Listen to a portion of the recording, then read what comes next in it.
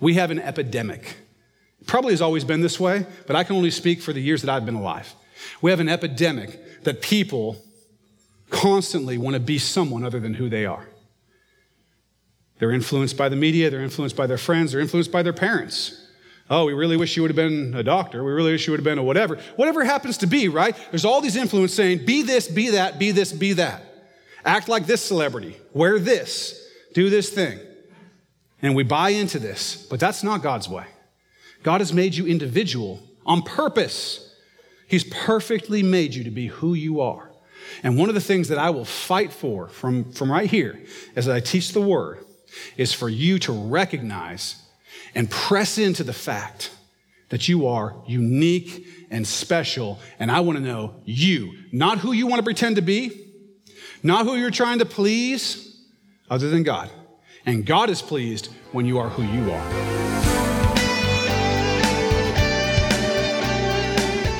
Welcome to Contemplate, a Bible teaching ministry of Pastor David Robinson, and brought to you by Acts Church in Vancouver, Washington. Today we're in Acts chapter 5, and as we begin, Pastor David is asking why we don't see healing today like we're told of in the early church. Let's find out. Peter was not saying, come get in my shadow, it's got power. That was not what was going on. Now, I do believe that some of these people probably got healed, but not because Peter's shadow had power, because they were trusting in the power of Jesus Christ to heal them, of the risen Christ. And they just were a little bit jacked up, confused about how that worked. But sometimes God looks past some of our confusion, right? We're not always right about everything, and yet he's pretty gracious with us. And so I think some people probably got healed, but that is not for today. That is not prescriptive. If it was, I would be one of the most popular preachers in town because, bro, my shadow, I get like 30, 40 people at a swing, So, that's right. I'll heal some people. It'll be like, boom, So anyway, you guys are laughing too much. That's not hurt my feelings. No. Anyway, but nevertheless, it shows that these signs, these wonders that were going on, continuously going on. We continue to see them happening, and people are believing them. If we look at the next verse, we see even more so. Verse 16. Also a multitude gathered from the surrounding cities to Jerusalem, bringing sick people and those who were tormented by unclean spirits, and they were all healed. So we have all these people who are hearing, hey, the power of God is up in Jerusalem. Let's get up there. Let's bring these sick people. Remember, they said they're laying them on couches, laying them on the ground. These are sick people. These are sick people, and they're bringing them in, and they're being healed. People tormented by unclean spirits. People who were sick, who were dying, they're being healed. God's doing all this healing in the church. And I ask myself sometimes, why don't we see that kind of healing in the church today? There's a couple of possibilities, okay? But first I want to say a couple things. Healing does happen. It still does happen. It may not happen as often and as crazy into multitudes in the way that we see it here, but it still does happen. In fact, I got an email from a young man I know who was in India recently on a mission trip, and he saw 3 people healed in a very short period of time. Real healings. In fact, one of these guys, he had been in a motorcycle. These were people who had asked them to pray for them. This guy had been in the motorcycle accident. He had a broken leg. And as this young man was praying for him and put his hands on his leg, he literally felt the bone click back together. The guy got up and walked, okay? It's legit. God still heals, okay? You need to have faith in the power of God to heal. No question. And physical healing is not the most important thing in the kingdom of God. Spiritual healing is, okay? Because here's the deal. Physically healed or not, unless the Lord comes first, you all are taking a dirt nap. Every one of you, right? And me. We're all going to die unless the Lord comes first. So what's going to be important is that spiritual healing that leads to eternal life, not the physical healing that leads to this life. So I want to just be clear about those things. Nevertheless, I want to see God work in power, and I wonder sometimes why he doesn't work as much as we see here in the early church. There are several possibilities for why that is. I'm going to bring up a couple, okay? Some people would say this was the beginning of the church. And so God maybe worked a little bit differently to kind of jumpstart, to kind of kickstart the beginning of the church. So we see all these signs and wonders early on. That's possible. I actually don't think that that's necessarily the reason, okay? I do believe that these miracles and these healings, these signs and these wonders were verification, authenticating the power of God in the message of Jesus Christ. The first miracle being Jesus rising from the dead, right? That's after all the miracles that he did while he was here. Then we see Jesus rising from the dead, defeating sin and death, and all these people seeing it, and all this evidence of it. And these people are hearing story after story after story about how Jesus, who they crucified, rose from the dead. That's the first thing. And then we see the power that the apostles are given who are preaching the name of Jesus as a verification, an authentication of their ministry. And then we see what happens. When you hear that you can get healed, people will be running, right? They want to get in there. They want to get healed. So then they get to hear the message. So I do think that's going on. I just don't think that there's necessarily a reason for that to stop now. I still think that healing and signs and wonders can help verify the ministry of the gospel. But there's another very important factor about the church here. Here we see the church is totally unified and committed.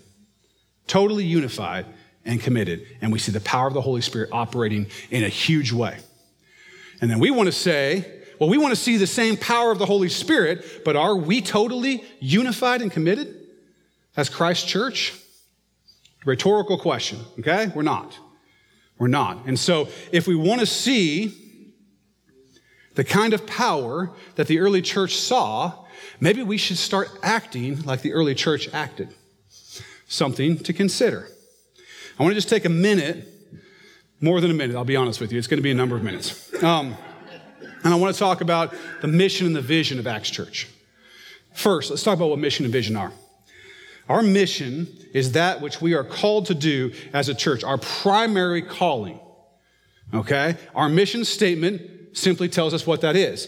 And it's quite short, but it's not very simple, okay? And here it is.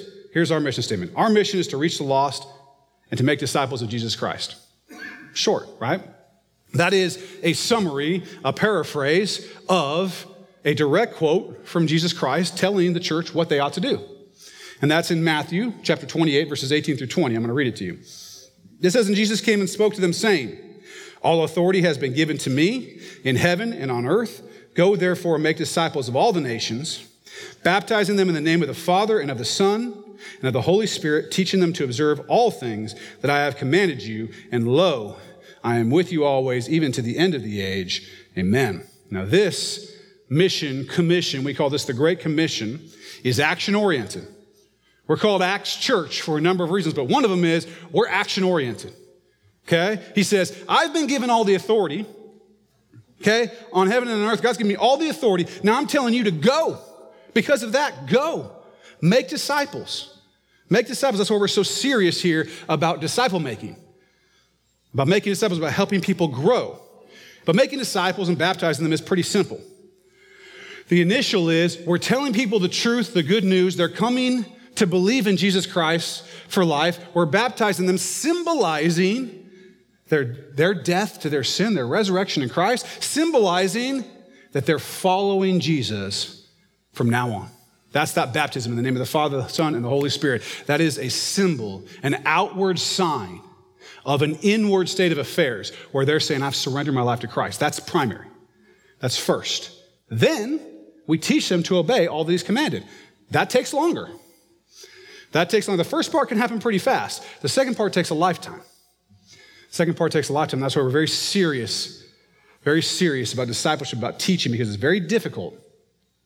It's a long and hard journey to surrender, to sell out completely to Christ, and to learn to follow all the things He's commanded us to do. But that's what He's told us to do, so that's what we're doing. That's what we're doing as a church, okay? So that's the mission of Acts Church. It's also the mission of the church. When I say the church, I mean every single human being who has ever said, I follow Christ. I believe He died, that He rose again, and I follow Him. I'm committed to Him. All of those people who are committed to following Christ, who have ever lived, are the church. They're the church, and that's their mission. And so it makes sense. It would be our mission. That's our mission. Now, we want to see you as part of that, as part of discipling.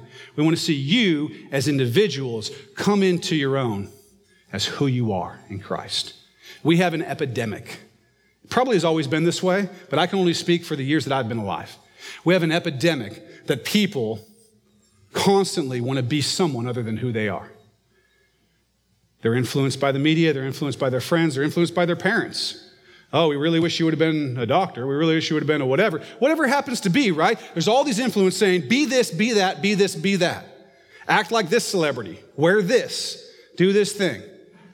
And we buy into this, but that's not God's way. God has made you individual on purpose. He's perfectly made you to be who you are. And one of the things that I will fight for from right here as I teach the word is for you to recognize and press into the fact that you are unique and special. And I want to know you, not who you want to pretend to be, not who you're trying to please, other than God. And God is pleased when you are who you are. And that's part of discipleship, and that's part of our mission and our vision of this church is to help you all to be who you are, to be comfortable with that, to be confident in that, because God has made you special. And as Larry and Bob would say, and he loves you very much. That's the Veggie Tales. If you guys have kids, you would know that. Apparently none of you do because you didn't laugh. That's fine. That's cool. That's cool. I only got so many jokes, though, so, take them when they come. All right, so that's what we're trying to help you be. We're trying to help you be all that you are supposed to be. That's part of discipleship. So what's our vision? What do we want to see? How do we want to see this community of believers become totally free in Christ? Totally free in the truth of who Christ is, totally surrendered, and finding that as you give up what you think is your freedom, but is really your chains to every sin coming and going, but what you think is your freedom, as you give that up and say, I follow Christ, to find that true freedom in knowing the truth and in becoming who you're supposed to be. And in Christ, showing you, guiding you, the Holy Spirit teaching you, the Father loving you. How do we become that? There's a couple things that we're going to be doing soon, okay? A couple of things, but before I talk about those things, I want to encourage you for just 1 second. Those of you who have been coming, attending, giving of your time, of your talents, your money, giving in all those ways, I want to encourage you that the church has been growing, that people have been coming and seeing the transformational work of the Holy Spirit in their lives. People have been, although they've gone through difficult things like all of us, they found the love of Christ in all of it because of you, because of your faithfulness to do what Christ has called you to do. He's used you, which is a great and amazing thing that you've been used of God to do that. So all of you who have been giving, who have been working hard, who have been volunteering, who have been doing all these things, I want to encourage you that it's paying off. People are coming to know the Lord. And in knowing Him, they're growing and their families are changing, their lives are changing, and sin is going away and truth is coming in.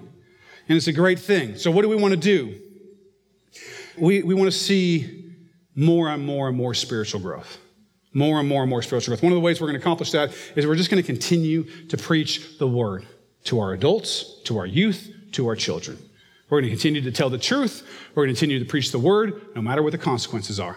We're going to continue to do that. And in doing so, we're going to see people grow because coming to the Lord, getting saved, getting baptized, those things are awesome. But we're also called to push forward deeper and deeper into the love of Christ and to knowing who He is. It's not like you get married and you're like, okay, we don't need to talk anymore.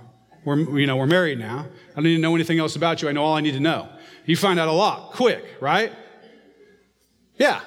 And you keep pushing in. If you really want a marriage that's going to work, you keep pressing in and pressing in and pressing in and pressing in and knowing them more and more and how to please them, more and more how to serve them, more and more. And that's how we need to be with Christ. So a spiritual growth has got to go beyond just, hey, I got saved. Now what? Now what do I do? I've been baptized. Put me to work.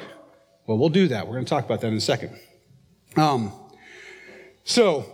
want to, one of the things that we want to do in terms of helping our families, our children, our moms, our dads, husbands, wives, all of these things, is we want to provide more and more opportunities for people to have spiritual growth. Now, the main ways that we do it, Sunday mornings and life groups. Those are that's the engine that drives the church. Sunday mornings and life groups. But we do want to have more opportunities, not just so that we have programs. So we say, oh, we have this program and that program and this program. That's not why, but because we think that some of these things can add new facets and new things that we can learn about who God is and be taught in different ways. So we're going to continue to look forward to doing that, okay? Now here's the part where I tell you what I need from you, okay? So if you're going to fall asleep, this is the time to do it because it's going to get serious, all right? Here's what we need. First, as we see in the book of Acts, following Jesus Christ and becoming part of the church is a serious commitment. That's why some of them wouldn't dare do it, because it was a serious commitment. Right now, I'm not necessarily, by the way, talking to those of you who are simply seeking and trying to figure out what's going on. You've heard about Jesus, you've heard about church or whatever. You're not a Christian at this point. You're just kind of checking it out. Hey, hang tight. This isn't necessarily for you, okay? Although there are opportunities even for you, even for those who don't know the Lord yet. There's still opportunities within this body. But I'm talking more to those who are followers of Jesus, who have been called to serve and attend this church, okay? Part of what we learned first about the early church is that we're absolutely sold out to being with each other, okay? We need to be committed to being at church every Sunday, okay? They were doing the everyday thing and the house-to-house thing. I'm saying every Sunday, okay? The list of things that would cause us to miss a Sunday in church needs to become very short, okay? Right now, some of us have lists that are pretty long, things that would make us miss a Sunday. You know, NFL football, hey, I'm just saying, right? It's about to start coming up, so I'm just telling you now, right? The game's on. Pastor, don't you know what time the game's on? Hey, it's 2 services. Come to the early one, DVR it, okay? There's all these things, though. There's all these things that would say, I can miss church for this, I can miss church for that. That list needs to start to get short. That list needs to start to get short, okay? Let me tell you why. It's not just because I think you'll benefit so much from singing with us and listening to me talk, okay? I hope and I pray that God blesses you in those things and that you get something from them. I really, really do. But that's not the main reason. You know what the main reason is? Because God's called you to be here and we need you. We need you. God's gifted you and we need your giftings. All the things that God has given you, we need them. The body needs you. If God's called you to be here, we need you to actually be here. Can't be here with 20% of the body. The rest of them are watching the Raiders game. That's not how it works. We need you. We need you here. You've been called to be here. We're very serious about that, okay? Because you're a blessing to me and to the church. You may not think anything, I don't know, I don't do anything. You do. You are. He's made you unique. That's why part of this discipleship is helping you to figure out who you are in Christ and be yourself so that we can have all the riches. God didn't make a mistake with you. He doesn't make mistakes. He made you the way you are on purpose. If you ever get into a position where you're saying, I feel really bad about myself or what I have to offer or how I look or how I smell, I have that sometimes, or whatever, what these things are, let me just tell you, God did not make a mistake with you. You are perfectly everything that he wants you to be, or at least you can become that as you follow him. But there's absolutely nothing about who you are, who you truly are, the essence of who you are. We'll learn about what that means as we go through Scripture, that you should feel bad about. And we need you. The church isn't all that it's intended to be if you're not in it. I hope that today's lesson has encouraged you to know that you're really important to God and us. And if we can help you grow in your walk with Christ or introduce you to Him in the first place, come see us at Acts Church in Vancouver, Washington this Sunday morning. Easy directions are just a click away at actschurchnw.org or call us at 360-885-9000. Hope to meet you this Sunday. Well, that's it for today. But there will be much more great Bible teaching in our next episode here on Contemplate.